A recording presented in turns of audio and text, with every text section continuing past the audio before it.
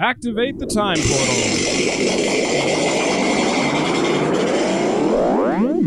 Land before time land, land before time land.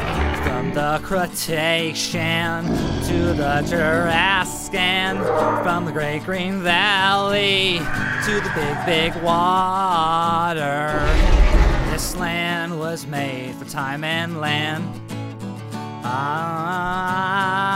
Hello and welcome to Land Before Time Land, the show where we try to get rid of excessive addiction to horrible, horrible diseases, and we talk about dinosaurs.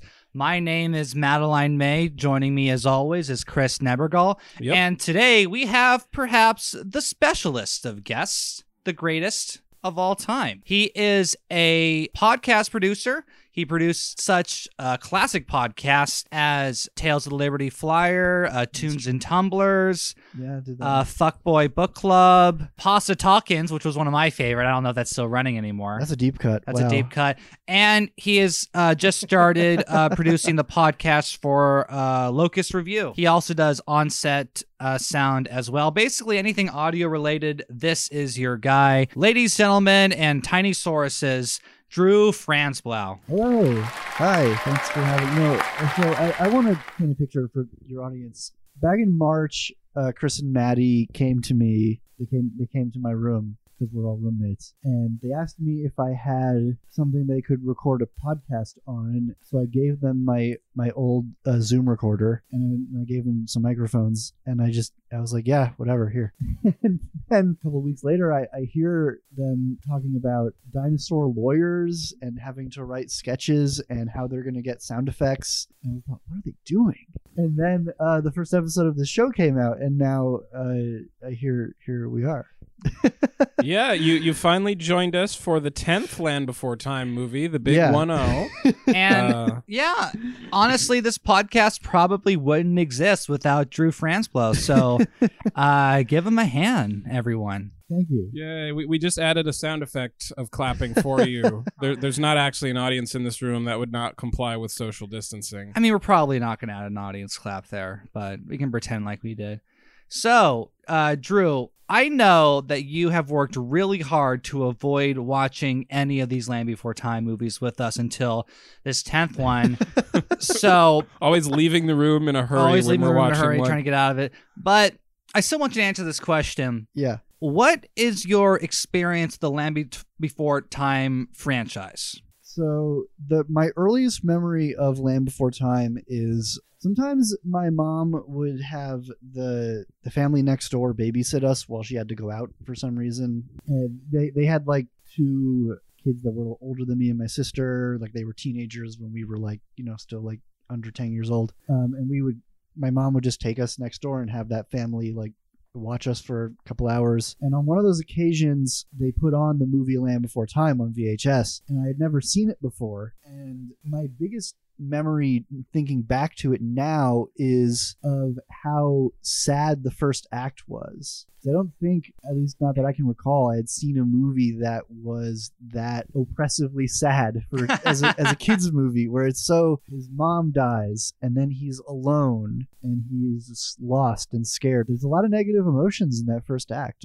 of Land Before Time. And I remember it really affecting me to the point, the other thing I remember is what a relief it is when Littlefoot finally encounters someone who's friendly. I forget what the first dinosaur he meets is, the first friend dinosaur. I think it's Sarah. It's Sarah. And Sarah can hardly be described as friendly. Well, yeah, But he also meets that older dinosaur that gives him like a pep talk. Yeah, Rooter. Yeah. So that sad tone that affected you so deeply from the first one. Yeah. They tried so very hard to expunge it from all the subsequent films. That was a note they got from producers like, too sad, make us money.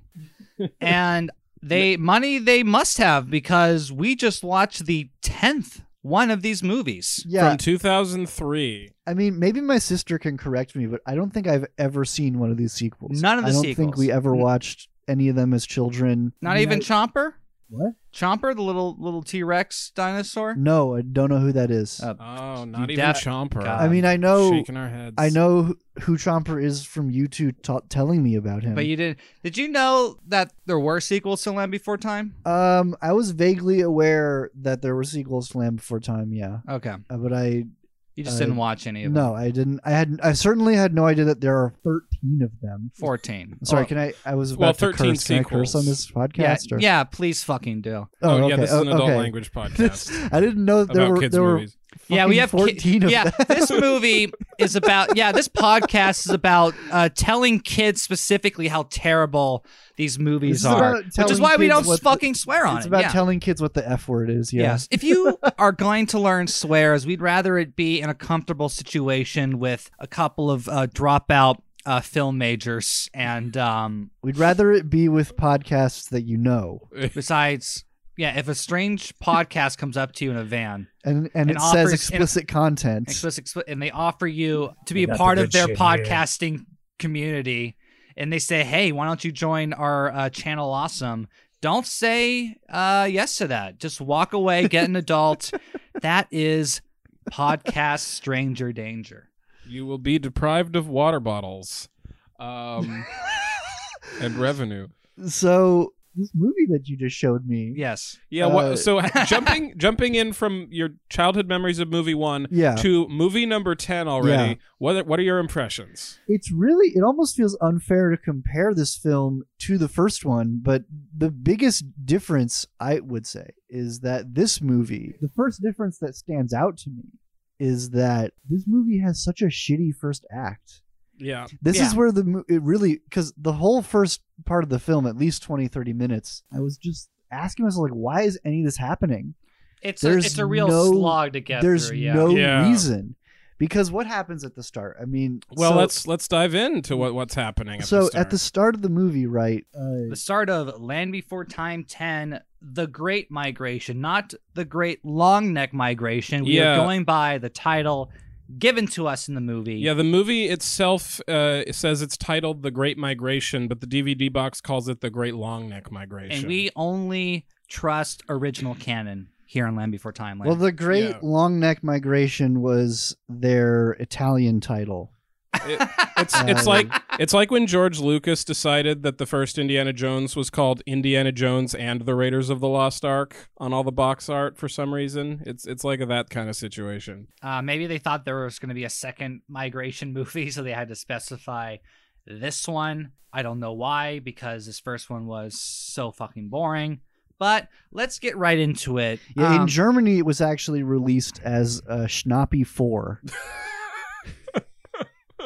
Nothing to do with Schnappies 1 through 3. Great No, movies. No. Fantastic films. But so at the start of the movie, the Littlefoot. Do you want to? Sorry, I don't want to take your job away from you. Do you summarize the? Do we summarize the space opening for the 10th time? For the 10th time. I guess we could. Yeah. Okay, there's a space opening. There's a space opening, and also there's an implication of an eclipse. We see a little bit of that kind of happening in space, and that's important for what's going to happen in the future. Oh, that is true. Yeah. But then what happens is Littlefoot has dreams about. He basically has like a pink elephants on parade dream, but it's about long necks. Yeah, the first space opening kind of blends into this trippy dream sequence that Littlefoot is having, where all the long necks are like hovering in space and there's weird colors, and he has this strange like 2001: A Space Odyssey kind of vision where he's staring into this eclipse that's happening, and then the sun crashes into the earth and he wakes up. Yeah. There's a moment before this that's pretty funny where the narrator, just like in the 8th movie, says, "Dinosaurs are just like us." They ate, Good to know. they fought, they played, and sometimes, perhaps, they even dreamed. But they're not called dreams in Land Before Time Land. That's true. In the That's Land true. Before Time franchise. What are they called? Sleep stories. Sleep stories. Littlefoot. Sometimes. Yeah, sometimes Usually they're called sleep stories. Usually. Yeah, usually. Sometimes they're called dreams, but mostly they're called sleep stories. Skywater makes rainbow faces. Oh my God. Why? Yeah. So Why yeah, do they have a word for rape? you- That's like 3 You two have movies been ago. watching. We're still you- mad you've about seen- sequels. You've seen 9 more of these than I have. Sure. And do the names of things get like how much do they scratch the credulity of someone actually calling it these things? I think they remain just equally inconsistent throughout the film. It's Yeah. not like there's a place where they get better or worse. It just always is. This is a part of the franchise.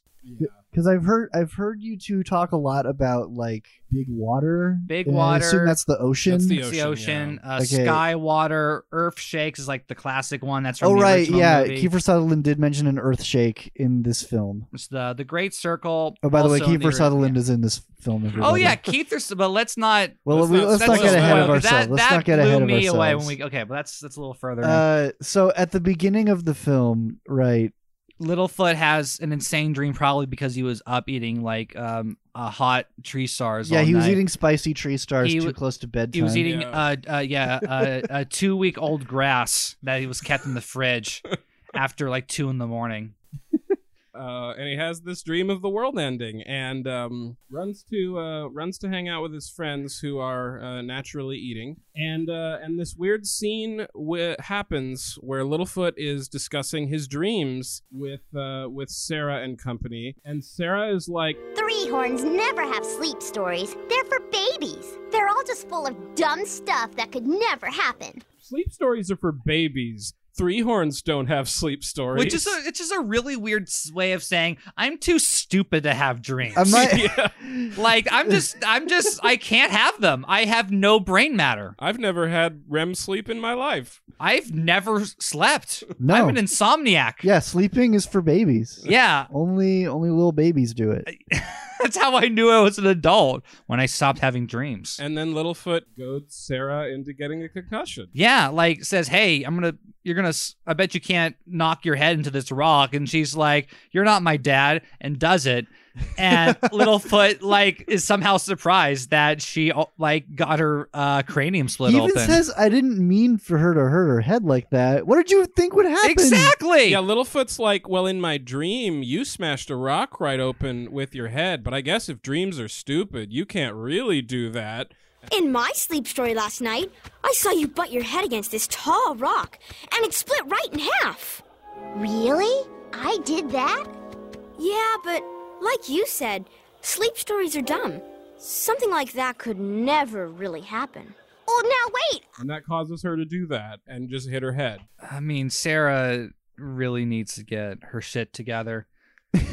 But this, of course, has nothing to do with the relationship of Littlefoot and Sarah throughout the rest of the film, which No, is immediately dropped. No, it's just a hilarious joke. I also want to point out for people keeping track at home, this is at least the third movie. I'm probably forgetting another example where the whole plot revolves around Littlefoot seeing something and nobody believing him. Yeah. Like this is like the majority of plots in Land Before Time is Littlefoot's like, "Oh, I saw something weird." People are like, "Oh, well, you're weird," and then the thing happens. Yeah. It's first it was the meteor, then it was snow, and now it's And then apocalyptic then it was nightmares. the dolphin guy. Nobody believed him about the dolphin guy either. Yeah, nobody believed him about the dolphin either. It's like that's Wait, there's a dolphin? Yeah, in that's the ninth in one. the ninth one. Okay, yeah. And I'm sure there's more examples that we're Yeah, I just believe you. forgetting. It makes a cameo in this film. Yes, very brief cameo. During one of the songs, I think they do don't they do a dream song, or am I misremembering? There is the first song is the first song is the adventure. That's right, the song. adventure Yeah, song. the adventuring song. We'll get there in a minute. There is this part where they're kind of talking about the kind of dreams they have, and Petrie's like, "I dream that I can fly," or whatever. And Wouldn't you dream that you couldn't fly? I guess, If you were, and then someone's like, "Well, I bet I know what Spike dreams of because he always eats." That would be funny if they like went into Spike's dream and it was just like a recreation of Funny Games going. So Littlefoot goes back to his grandpa, and that next night he can't sleep either. He wakes up, he's restless, and Grandpa's like, "Oh, Littlefoot, I was just watching you sleep because I can't sleep either." And they have a conversation about why they both can't sleep because apparently they've been having the same dream. Yeah, they know they need to go somewhere, but they don't know where they need to go. They just know they need to go. So Chris, this is based off what I think a lot of us kind of think happens with animals when they migrate? They just get like some kind of natural mystical impulse to just travel somewhere. Is that how it works? There are certain animals that have strong instinctive drives to migrate, and we don't exactly know how they find their way where they're going. Like birds, some birds have that, and for instance, salmon.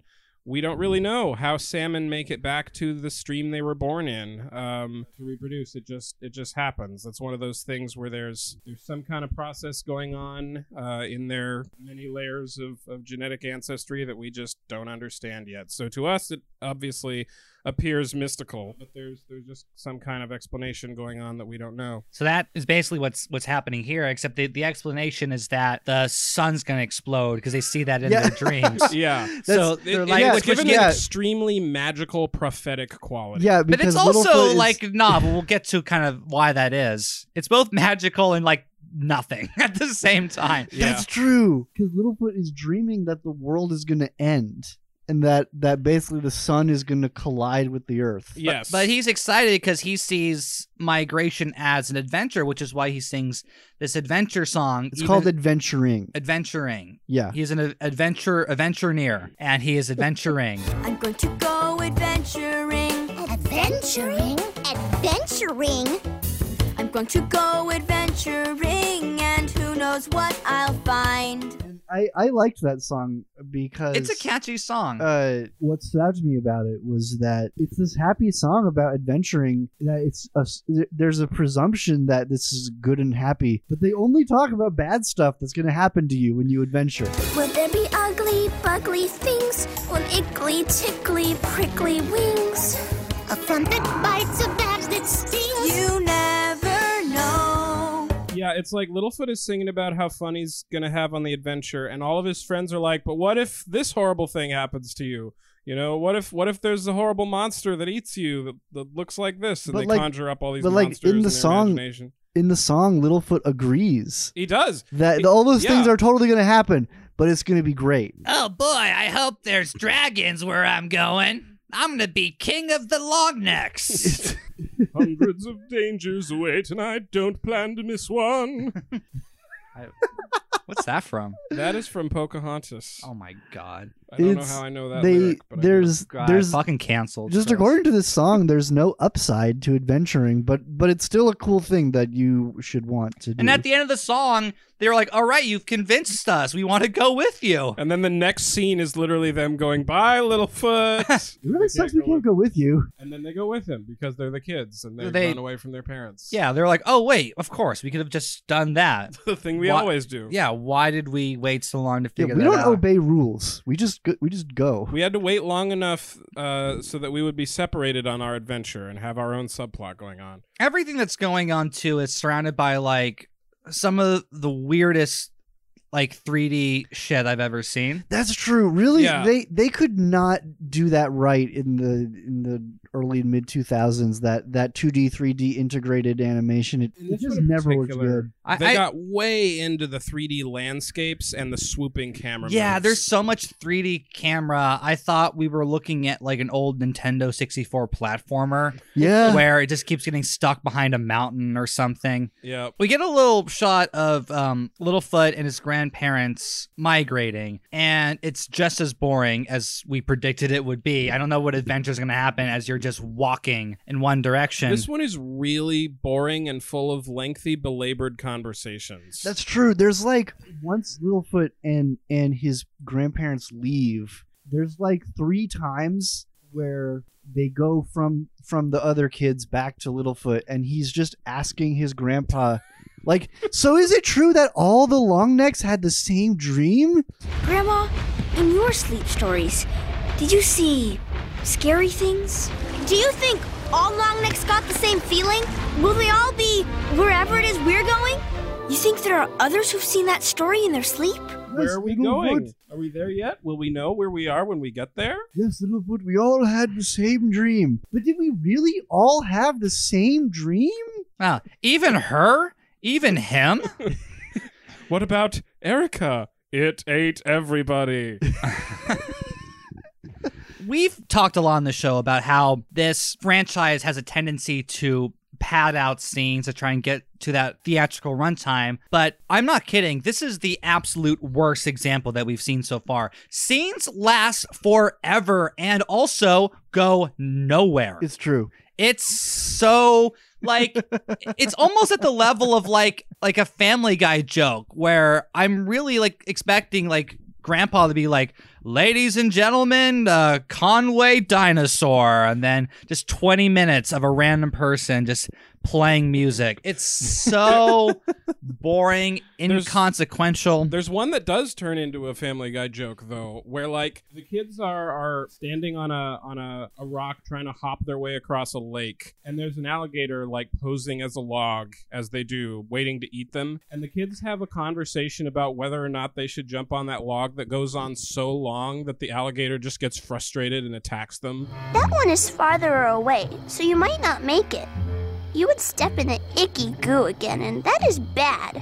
But if she slip on close one, she may be falling all the way, and that be worser. Me think she can get to farther one. She good jumper. I am not saying she is not.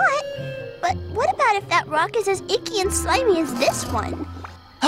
Me no think of that. You have to think of everything when you are in an icky, gooey place like this. Oh my God, like I related so much to this crocodile. It's true. Crocodile, alligator, whatever it is. I was like, please just eat them. Because this is the same movie. crocodile that had earlier already tried to eat Littlefoot. Yes, this is a reoccurring antagonist, and by reoccurring I mean exactly these two scenes. Yes. And when he is about to attack Littlefoot, they get stomped on, like crushed like Bambi meets Godzilla style Yeah. by a giant long neck, like bigger than Grandpa and Grandma. Yeah, this alligator gets straight up just squished, like stepped on in the face. Like violent. Like, It was- whoa. and then held underwater More- to this- drown if Thought not this already was rated dead. G for everyone. By Sue, the Supersaurus, who's one and Oh, only... is that really what they're called? Yeah. There's a dinosaur called the Supersaurus. Yeah, they got to a point where they started finding a new like giant sauropod every few years, and they would just name it something like Supersaurus, Ultrasaurus, something like that. Monstersaurus.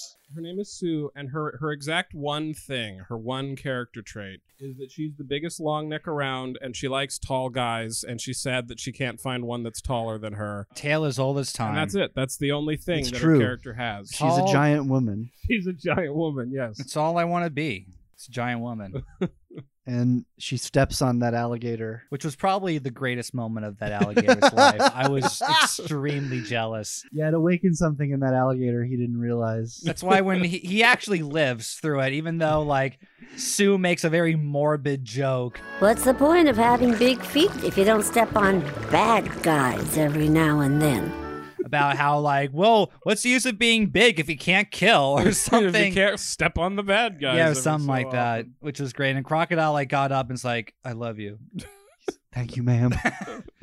Oh, thank you, miss. I will follow you to the ends of the earth.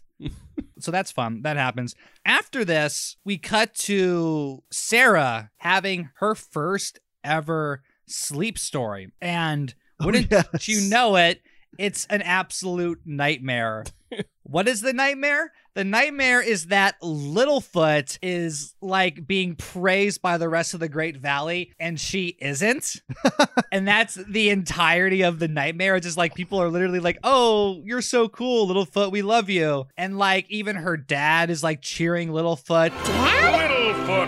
Littlefoot! Something he has never done for any of his children. Yeah. And she like goes, "No!" and like wakes up and is like, "All right, we're going right now to stop Littlefoot. From having an adventure. He's not going to be happy while I'm still alive." That's literally her motivation. Yes, it's so funny. Sarah is the absolute worst. Yeah, she wakes up all the other Yeah. dinosaurs, and isn't she saying like, we got to find out what those long necks are up to? Yes, or something like that. Yeah. And it's equally belabored. Every single friend has to be woken up in their own individual scene. Oh yeah, this is like an hour long moment of them just It trying really to wake feels up. that way. Yeah. just goes on. So they go on and their the thing own is, it's adventure. going where you already know it's going, which is that they're all going to go on. And So they go on their own adventure subplot, which is running parallel to Littlefoot's adventure subplot. Which is basically them just being at the same locations as Littlefoot, just like 10 minutes later. Yeah. And do the exact same thing as Littlefoot did, just, a tiny bit later. It's true. And we meet numerous other long necks along this adventure because our heroes keep picking up new long neck friends that have all had the same dream and are all journeying toward the same. And yeah, but we're and not- we know we're not- that Ominous because location. Grandma keeps reminding Littlefoot. They all really have the same dream, Grandma. Well, Littlefoot Yes, Littlefoot, they did. We all had the same dream. That's why we're migrating. Littlefoot is the audience answer because I too am wondering, wait a minute. Did all of these long necks have the same dream? Yes, Maddie, they did actually. They all had the same all had dream. the Did same you dream. dream about the sun at the end? Yes, they all had the same dream. But was it scary? Well, we dreamed the sun was crashing into the earth, and that meant that we had to go to a special place. Did Sue have the same dream? Yes. Yeah, All the long necks had the same dream. Did Grandma have the same dream? Yes. yeah. As we previously explained, yes. Did Grandma have the same dream?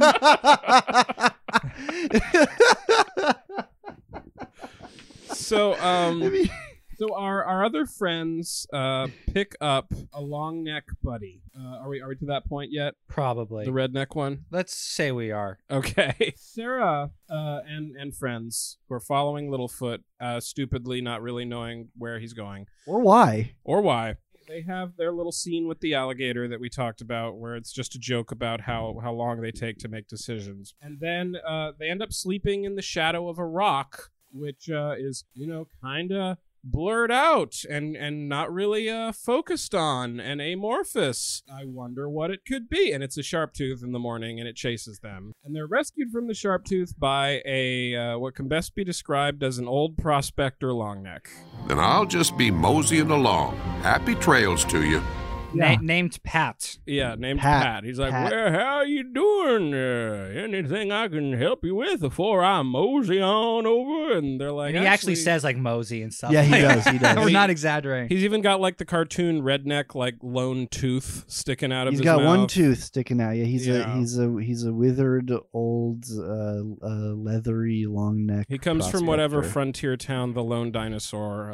Oh, blew yeah. Do you through. think he knows the lone dinosaur? Probably. We were I hoping. know that lone dinosaur anyway. Oddly enough, even though this is a movie about long necks assembling, we do not see any previous long neck characters. We don't see the lone dinosaur or Allie or any of the. I was the others. surprised we didn't see Allie. I thought that was a shoo-in for sure. Mhm. For those who don't remember, Allie is Ladyfoot from number 4, who looks exactly like Littlefoot, but I with think eyelashes. I think I walked through the living room when you were watching that one. Yeah. Yeah, go back and listen to episode 4 to find out how stupid that one is. So Pat the redneck dinosaur explains what's going on to Littlefoot's friends. Oh yeah, He- and this is madness. It's utter madness. So he tells this long neck, I guess it's like a folk tale or a mythological kind of tale in long neck culture. A long time ago, the sky circle. No, the great The Circle. great circle. The Great and then Circle. The night moon circle. is the night circle. The night circle. The night circle got jealous of the sky circle and decided to throw the sky circle out of the sky and hurl it to earth.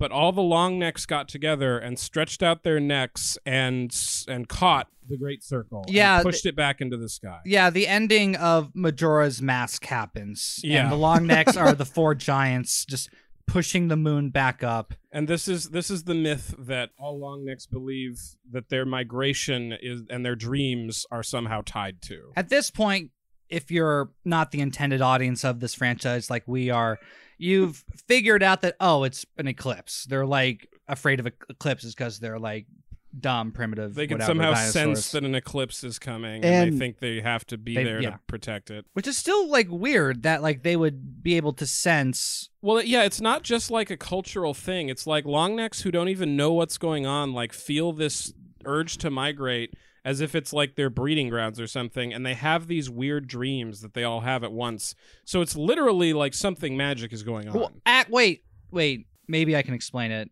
Okay. With not magic. You know, because like how like the oceans are affected by like the tides of the moon and the phases of the moon. Yeah. Do you think maybe the long necks are kind of affected in that way by the eclipse? Oh, like how cows know when the earthquake's about to happen? Yeah. Yeah, it must be that jot this down, paleontologists who are now fans of our show. It turns out that sauropod behavior was influenced by magical dreams that they all had that were beamed into their mind by the forthcoming eclipse. Add that to your textbooks. Well, like maybe like how the moon is like rumbling around, it kind of affects the, because like the biggest ocean or one of the biggest oceans on the planet, one of the biggest the big oceans. water. One of the biggest big water is the water inside of us because That's we are true. mostly water. That's true. There is another ocean on the planet, given that our blood is just like the Atlantic, and how? I think you know what? I think I blame the rainbow faces. I think the rainbow faces are Yeah, the responsible Rainbow Faces for are all probably this. just doing another prank show. They're like, oh, dude, we're gonna just like beam out these like nasty ass dreams of these long necks. Totally gonna screw them over. They're gonna be so like toasted. What if like it's a total failure to communicate? It's No, like, I don't think they want to do anything nice to the dinosaurs. I think the aliens really just wanted like fuck with them. Aliens? From the 7th movie. Did we not tell you about that? No. they're alien dinosaurs in this franchise. In the Okay. 7th movie, it's revealed at the very end that 2 of these dinosaurs are actually aliens. And I am not making that Oh, up. that's why you were both shouting about aliens like a couple weeks ago. Yes. Yes. Yes. Okay, that makes a lot of sense. We now. literally see them get beamed up into their spaceship. You cannot make this up. Okay. You can't. No, what I was thinking, hearing all this from Pat, the big long neck, was like, oh, the long necks are going to this place to die, to kill themselves. Because Yes. Oh, This is 100%. Jonestown. this is Jonestown. Yeah, this is Waco. This is David Koresh, and they are going to go to this place so that a meteor can fall on them and they can all die. Well, my one question about this cult theory, though, is that there isn't a cult leader. There's no single force telling them to do it except for this eclipse. Like, shouldn't there be like some crazy religious dinosaur like telling them to do all of these things? Well, no, because this is long neck cult propaganda. Oh, so this was made to show other long necks in the dinosaur times Yes, that's it. on video. And the thing too is like a lot of this movie has like a weird. Some of the songs, especially later on, have a kind of like morbid feel to them. There's something very sinister, especially well, I don't know, we probably don't want to skip around too much. Yeah, But- we don't want to spoil the final song because there's a big twist we have not yet revealed. Oh yeah. If it geez. seems like we're kind of skipping around, it really doesn't matter for this particular one. Yeah. A lot of it is so boring, even by this franchise's standards. So they're traveling. We see they all stop. And they're like, "Oh, Littlefoot, why don't you go up and see what's going on?" And he goes through the tree sliding scenes from Tarzan. In order to get Yeah, up it there. literally looks just like Tarzan 1999, like he's running up these branches.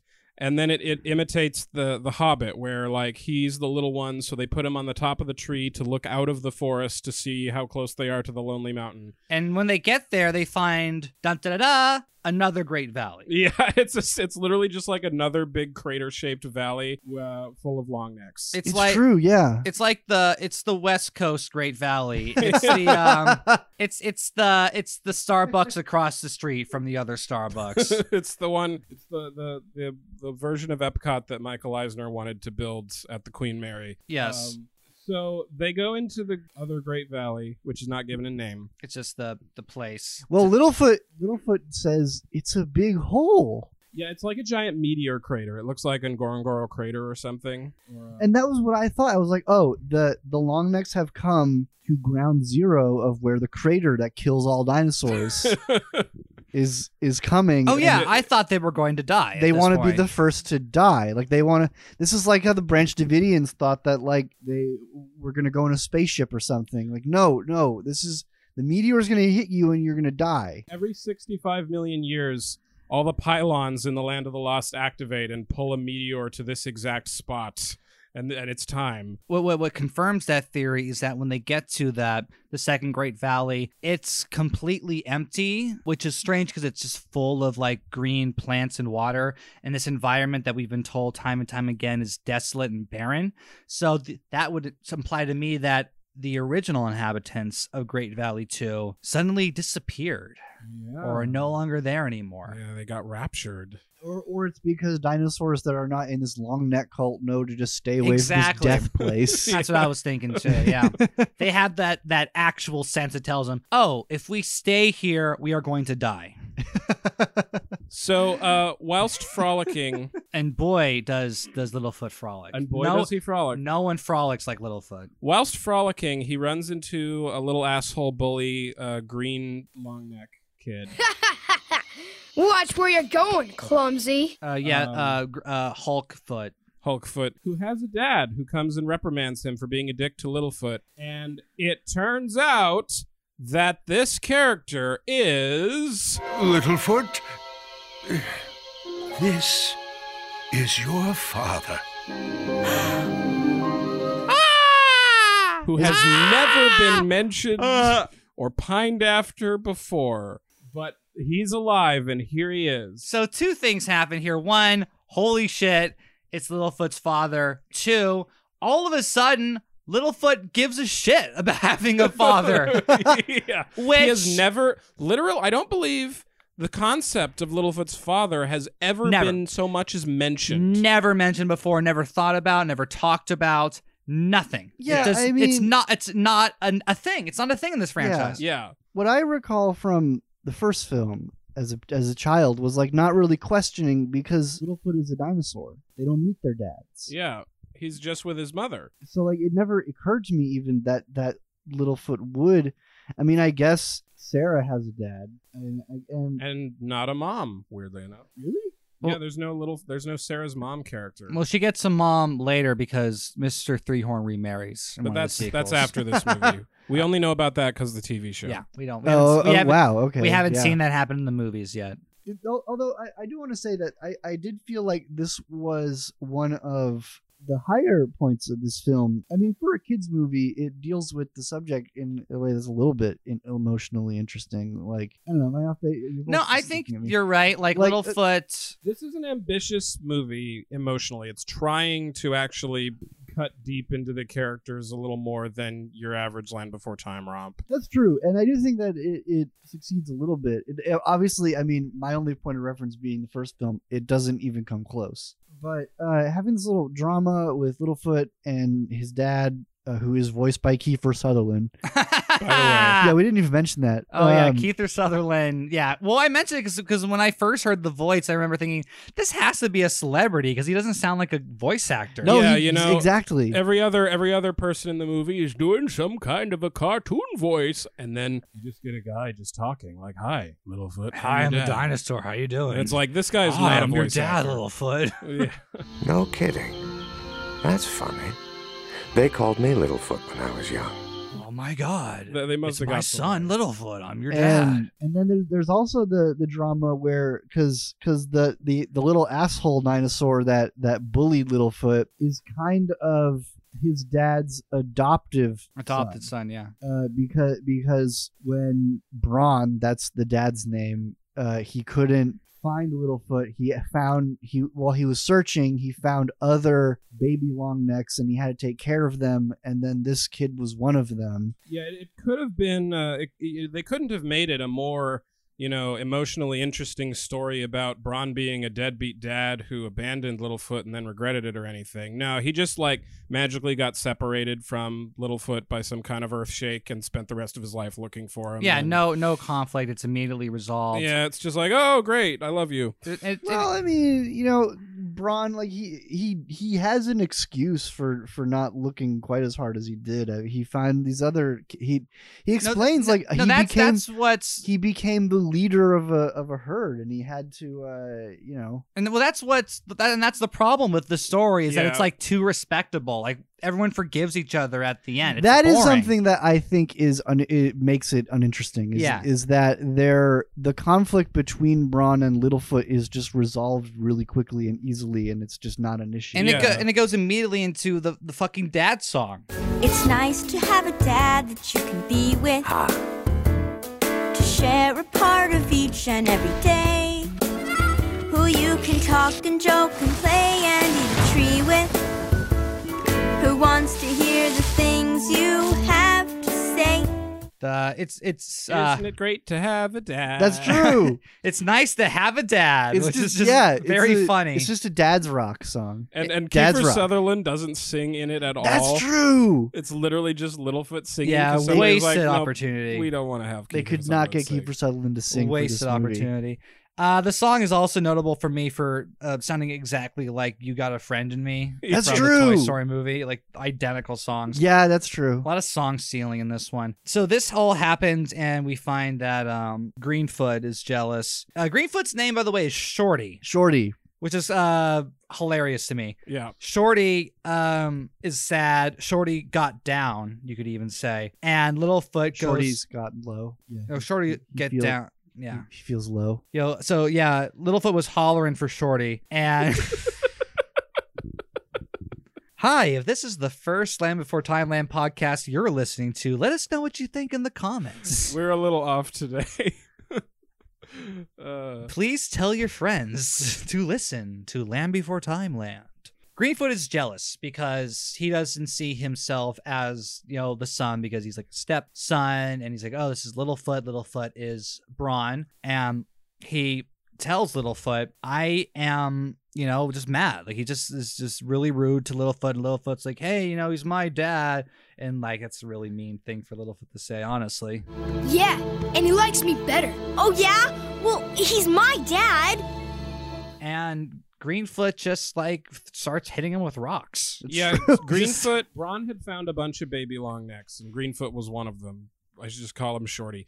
And all of them got adopted by other long neck families except Shorty. And now that Littlefoot's around, Shorty feels very abandoned and like no one's ever gonna love him. And be fair, like Shorty is also like really rude and mean. It's implied that that's because he had a hard life, like he was abandoned by his family or something happened to his family. So we understand why Shorty is so angry all the time, but he's still like a dick. Yeah. Yeah. No, that's funny because the first time when this was being explained in the movie, I was like, is Braun trying to say that Shorty didn't get adopted because he's a little asshole? Or is it, I guess the causality goes the other way, though. But he kind of gets adopted by Braun, I guess. That's the thing. Obviously, Braun is his dad, and Yeah. I mean, the conflict as it's set up is kind of interesting, at least for a children's movie, where it's like Shorty feels like Littlefoot is replacing him. Littlefoot doesn't get why Shorty's so mad because he's trying to get to know his father. It's honestly like in a complex, like dramatic situation for a children's film. They just resolve it in a boring, very, very lazy way. Yeah, it's resolved like a couple scenes later. They have a song about having a dad, and then they kind of just forget about the Shorty thing. Well, Shorty is being an asshole to Littlefoot in like 2 interactions in a row, and then the third interaction is Shorty running away because he's like, nobody's ever gonna love me. And Littlefoot like has a 2-sentence conversation with him where he's like, well, we could be brothers. And that's it. It's like, oh, yay, happily ever after. It's like brothers. And because I've the never writers thought of that. Because the writers of this franchise, they know that they need to have conflict at this point in the movie, but they don't want to write emotional conflict because that's hard. The instant this emotional conflict is resolved, a bunch of fucking sharp teeth show up. You might have noticed brothers. Yeah. You mean like that's what we dinosaurs call father sharers?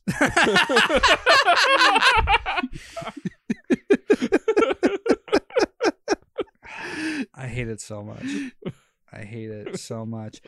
During this sharp tooth encounter, Littlefoot's friends are there, and they magically get there at the same time. Get there at the same sharp time. teeth are just like helicopters in a Michael Bay movie. They're like really, really quiet until they're 15 feet away from you, and then they're very loud. Yeah. Also, you may have noticed that we have skipped over parts of this movie that have Littlefoot's friends and Pat going on their own adventure. Because these scenes are boring and nothing That's happens. true. So I let's forgot go. Yeah. them. So let's pretend like they didn't even exist because the movie, And But yeah, Littlefoot's friends and Pat have some kind of adventure where Pat hurts his foot. that is the one thing. He gets his foot burned by lava, which is pretty hardcore, and he gets like a big old gnarly scar. Yeah. There is a lot of violence against dinosaurs in this dinosaur children's film. I have to say, like, Mhm. I was honestly shocked at the level. And actually, in the scene we're getting to now, where the sharp teeth attack, it honestly leads to a pretty brutal fight between the sharp teeth and then the Brawn and Grandma and Grandpa get in on this too. Yeah, there's kind of an Avengers team up moment where all of this movie's long neck characters like come together to fight the sharp tooth. Except for Sue, the biggest one of all. Who well, she's busy canoodling with her even bigger boyfriend. yeah. That's true, because that's when a she arrives at the second Great Valley West, she runs into an even bigger dinosaur, which is than what her. she's always wanted. It's just a great feeling when a sub meets their dom. And It's I guess so she was beautiful. just making googly eyes at this huge dinosaur, Aw, sit on me. and she couldn't help when the sharp teeth attacked. Yeah, they were too busy fucking. So yeah. This fight happens between the sharp teeth and the long necks. And it's like Peter Jackson's King Kong. There are 3 sharp teeth. And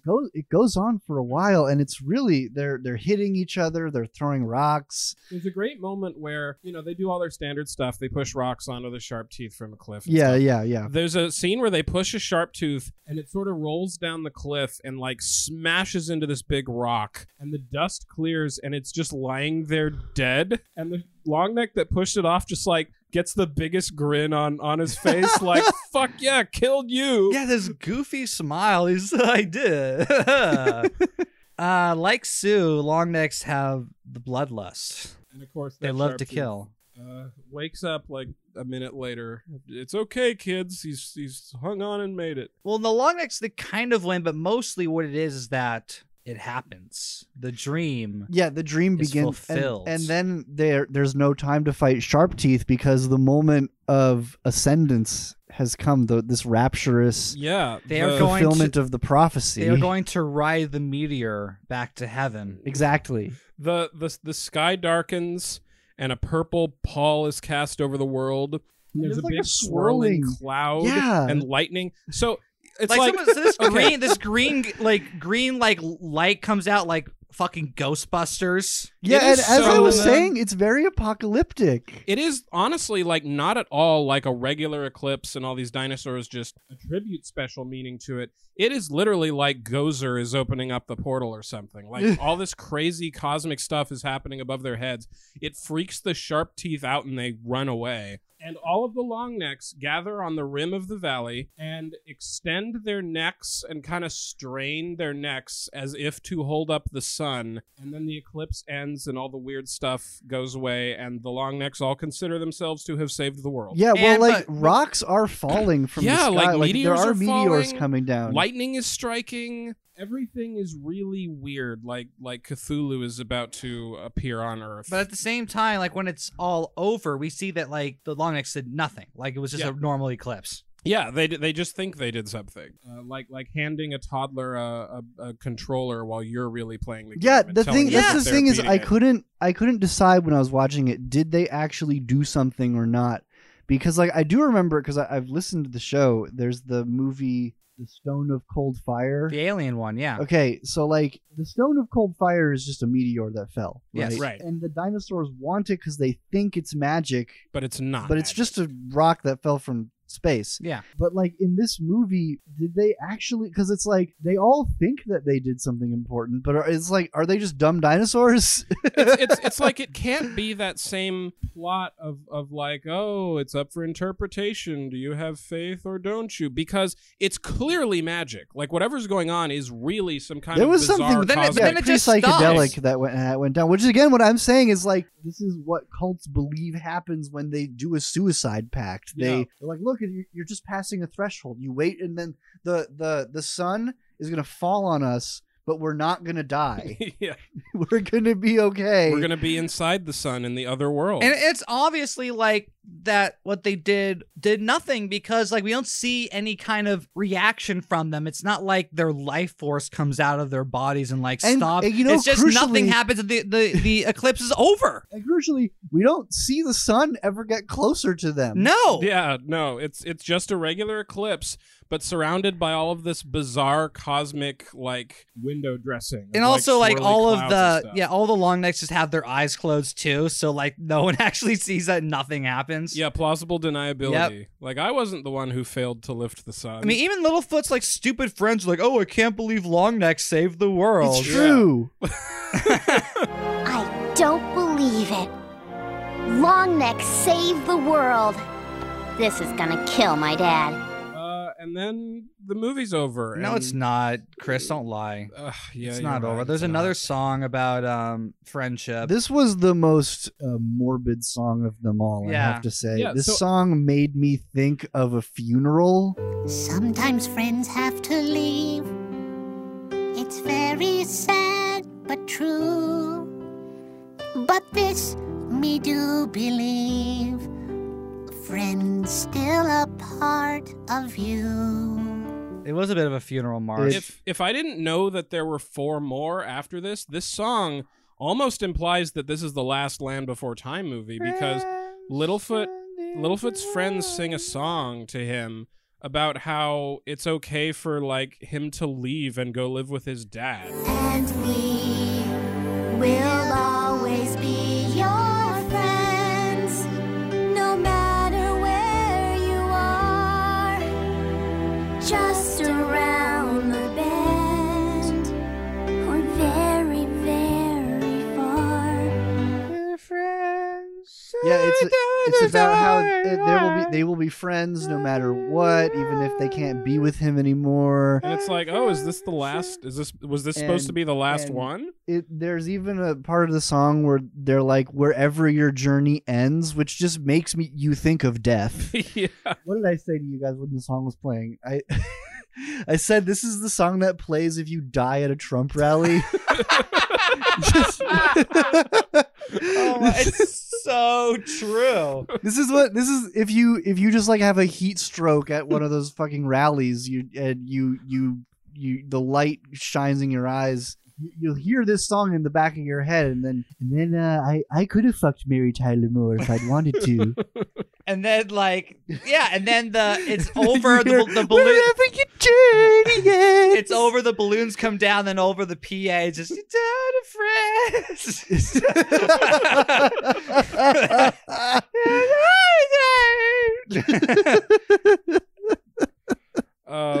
So after this big heartfelt song and a teary-eyed goodbye, Littlefoot changes his mind and is like, actually, Dad, I'm going to go live with my friends. Yeah. Bye. Oh, yeah. All this was because, like, I guess that was a conflict of, like, will he go with his dad or will he stay with Grandma and Grandpa? No, I knew that they were going to get the dad out of the picture somehow. Yeah. I was actually thinking during the Sharp Teeth fight, I was like, is Bronn going to die? I was thinking that too. Like, do they have the balls to like, repeat the death of the mother? I was like, they have to get him out of the picture because he's not coming back. Because Kiefer Sutherland's not coming back. No, I mean, they'll just get some sound alike that doesn't sound anything like him.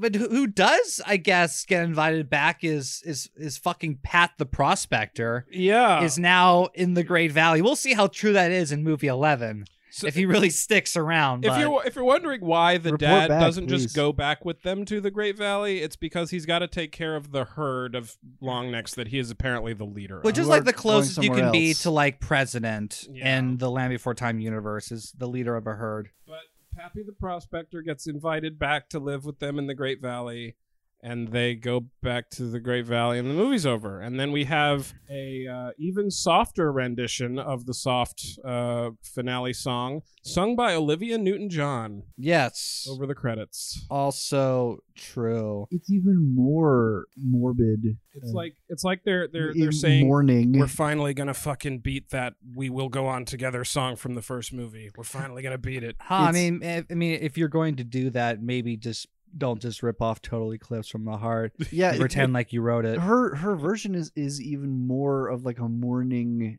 piece than when the kids sing it. It really just filled me with a sense of. I felt like I was at the tackiest funeral listening to that song. Yeah. the second time. This is probably what was playing during the funeral in Hereditary. Anyway, that's the movie. Drew, what are your final thoughts on this film? That Friends song is like if the people in Midsommar were QAnon. That's what they would play when you have to jump off the cliff. Oh my God. Chris, what do you think? What are your final thoughts on this? It's more emotionally ambitious than most of the others. It's pretty boring. I don't know if it beats movie 9 for boring, but it's pretty boring. It's very unintentionally bizarre and creepy. That definitely bizarre and creepy, and the beginning is so dull. Yes, the beginning is almost unwatchable. Yeah. I think 9 is more boring. However, I do think that 9 isn't pretending like it's gonna be exciting. Yeah. Like this one gives like the implication that, oh, maybe something could happen, but number 9 is like, no, we're just gonna follow a fish for an hour. They really That's are it. kind of shooting for the moon, pun intended, in this one with, we're gonna reveal Littlefoot's father and all the long necks are gonna save the world and it's gonna be this big huge thing. So, like, this is supposed to be, like, a big, important Land Before Time movie. But there's so much padding. Like, they Yeah. just couldn't think of any scenes, or they just didn't have time, or they weren't able to. It's just so slow and Yeah. pointless. And that is Land Before Time 10. Now, The great long neck migration. the great parentheses long neck migration. Now it's time for what we know is your favorite segment, Dino Facts. Because what? Because you're all paleontologists. Because you're all paleontologists now. Hi to our new paleontologist fans. Were you expecting this? I'm excited to see our numbers go down after this podcast is released and after a lot of tweets are released as well. Dino Facts with Professor Truth-osaurus.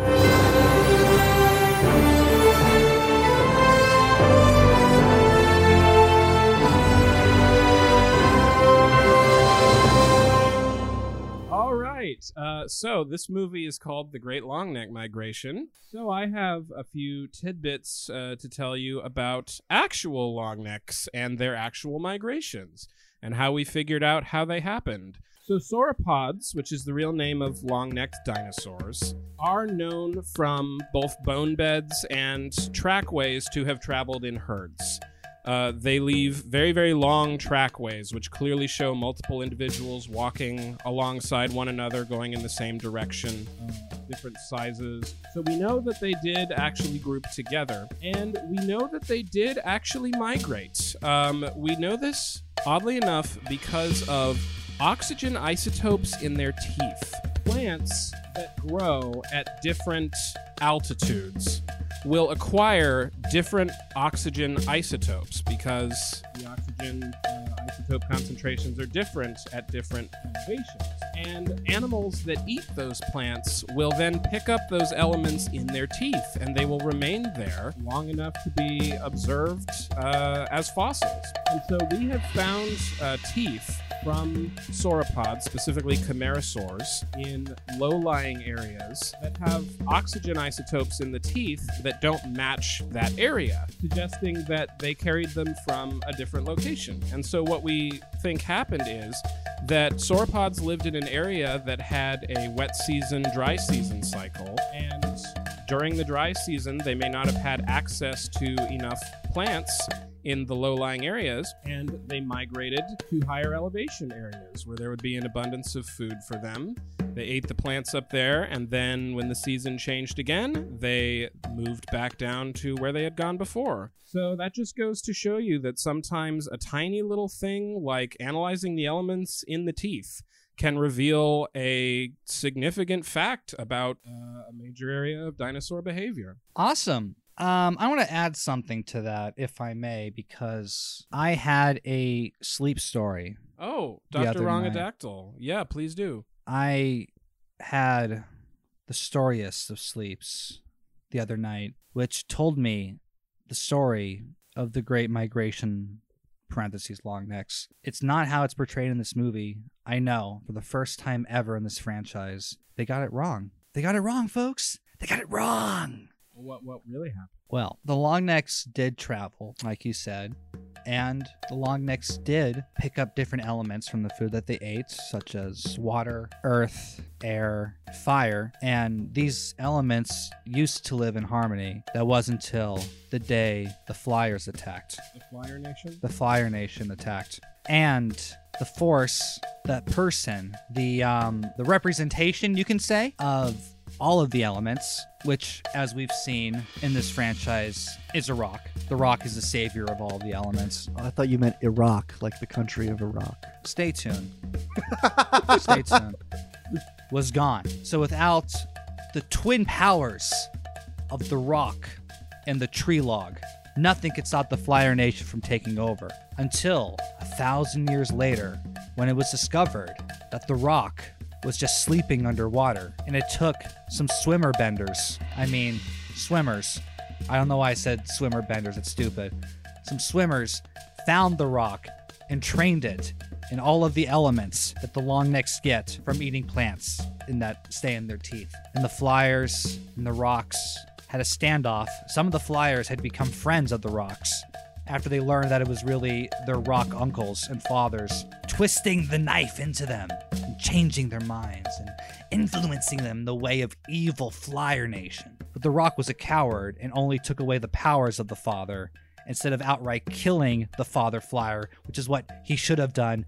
It was very stupid, and I don't know why it didn't fucking happen. But the point is that the rock and the swimmer did fuck, and they had a baby that's like part like a Rhydon, I guess, from Pokemon, like a rock animal of some kind, or maybe like one of those rock fish Pokemon. Maybe it's one of those like those flat fish that you find at the bottom of the ocean with the weird faces. I think that was what their kid was. Oh, baby whale. Baby whale. I mean, none of this matters because they all died from a big meteor, and then soon it's all gone.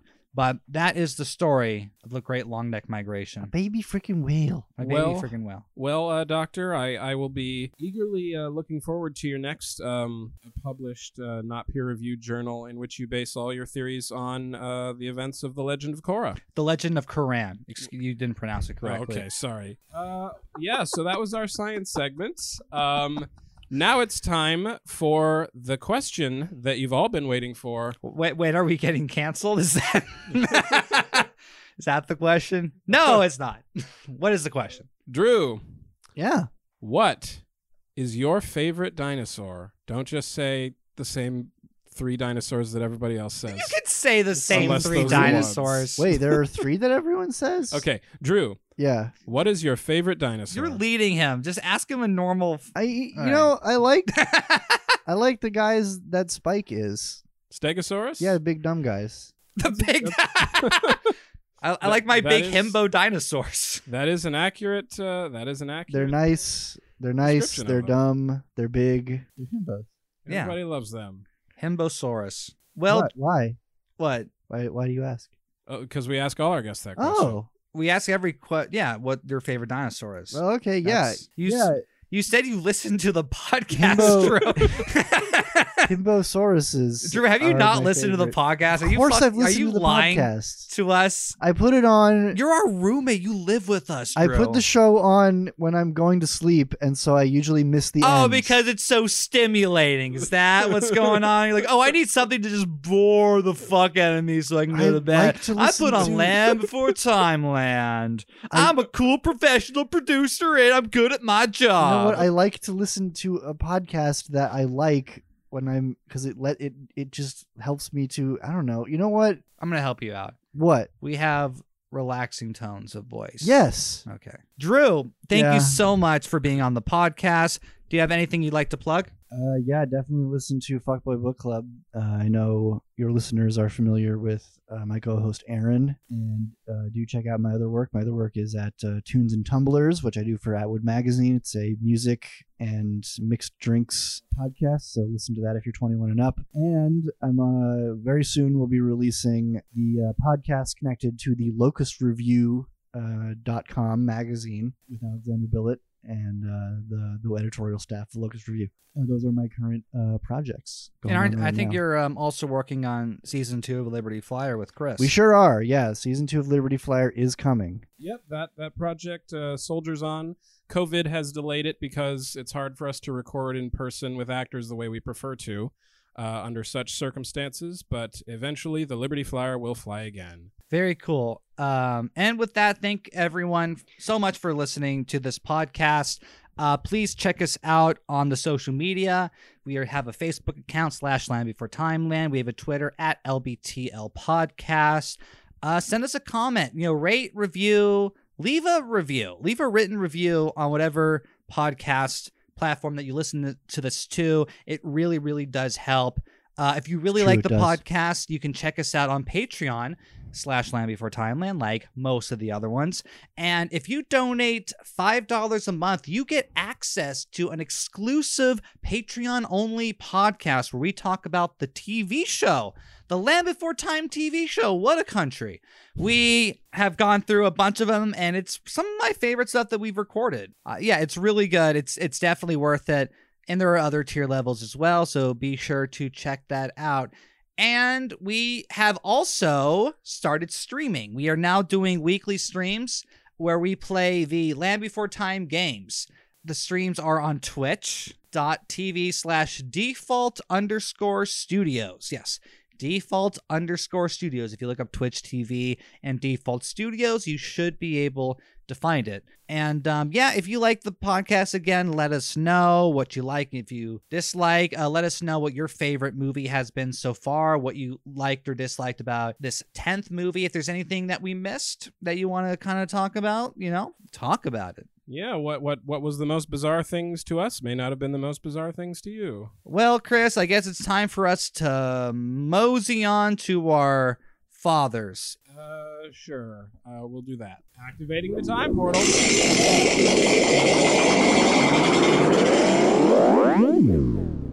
Oh, hi everyone, still listening. Today we're coming to you live from a pitch black pocket dimension in order to hide from our intergalactic enemies, the Chuds. Yeah, New York is a pretty toxic place. Speaking of toxic, this is our 10th episode of Land Before Timeland, and we thought it'd be fun to do a little clip show, look back at some of the classic moments from the season so far. Right, everyone loves clip shows, is what we thought when we decided this. So we figured, let's give the people what they want, which is rehashes of things they've already heard before. Chris, what are some of your favorite memories from past episodes of the podcast? I'm really fond of episode 2 when we first said our catchphrase, eggs. Eggs, yes. Who can forget our classic soundbite that we use all the time? Let's play that clip. Chris, I'm telling you, nobody has ever eaten eggs before, ever. It's like an absolutely normal thing. How do you not know this? No, that you don't get, Chris. No. Nobody has ever eaten eggs before. I ate eggs literally yesterday. Chris, I got an egg McMuffin thing. Chris, you're not listening to me. No one has ever eaten eggs before. Do you mean like literally? Chris, shut up. Listen to me. Are you listening to me? I think you need to go to the hospital. Nobody has ever eaten eggs before. Ever. Boy, that was a silly part of that movie, wasn't it? It sure was. Remember when we were trying to record our podcast and then the podcast mascot, Whiskers, the cat, kept coming in? Yeah. We've got a cat here, and every time he comes into the room, he just completely steals the show. Yeah, let's go back and check out that adorable episode. So I really think that the scene with Sarah highlights the fundamental contradiction. Hold on, Chris, I'm sorry, but Whiskers is brushing up against my foot here, and I can't stop looking at it. It's just so cute. Listeners at home, this is basically meaningless to you because you can't see the cat, hear the cat, or anything. It might just end like we just stopped the podcast for no reason to talk about this cat. But seriously, this is the most adorable cat you've ever seen in your life. It's so great. Oh my God. And we have to talk about it. We can't just stop the podcast or edit any of this content out. Hey, Whiskers. Hey, buddy. How you doing? There's something that we all know, that people just love hearing about other people's cats, especially when they can't see them. He's purring. I'm going to put the mic up to his mouth. No, he's not purring now anymore. He's going on. Now he's scratching on this. You're just gonna have to take our word for it. It's great. Oh yeah, the silly adventures Mr. Whiskers gets into on the podcast. Always hijacking the show. Oh man, remember when one of our guests died while recording the podcast? Oh yeah, and then came back as a ghost to finish the podcast. What a consummate professional! I know, absolutely, just in awe of that person's dedication. So, Sarah, thank you so much for coming back. We know that it was a little difficult for you to talk about the last 20 or 30 minutes of this movie since you passed out after inhaling a box of toothpicks in a freak accident. You know, I think Mr. Three-Horn's problem was that his parents didn't love him as much as he needed to be loved. I mean, maybe in Michigan I could see that happening, but not in every state. Yeah, I don't know. I guess just mountains in Land Before Time universe just look like dinosaurs. That's just how they're formed. Who are you talking to? Yeah, that was a fun time. You wouldn't look at me for a week after that. Hey, remember that time that we didn't record the podcast because there was a problem with the Tascam?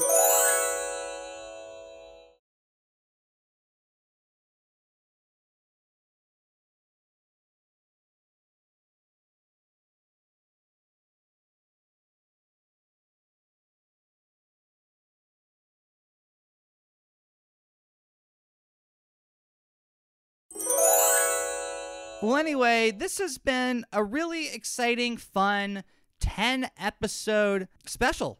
I am really grateful to all of our viewers and listeners at home that have enjoyed this podcast. And wait a minute.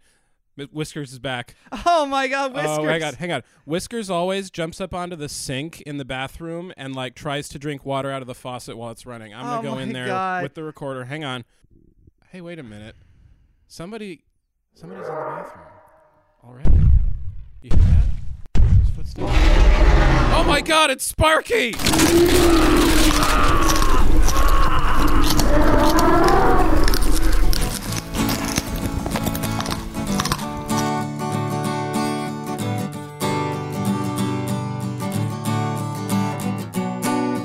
This land was made for time and land.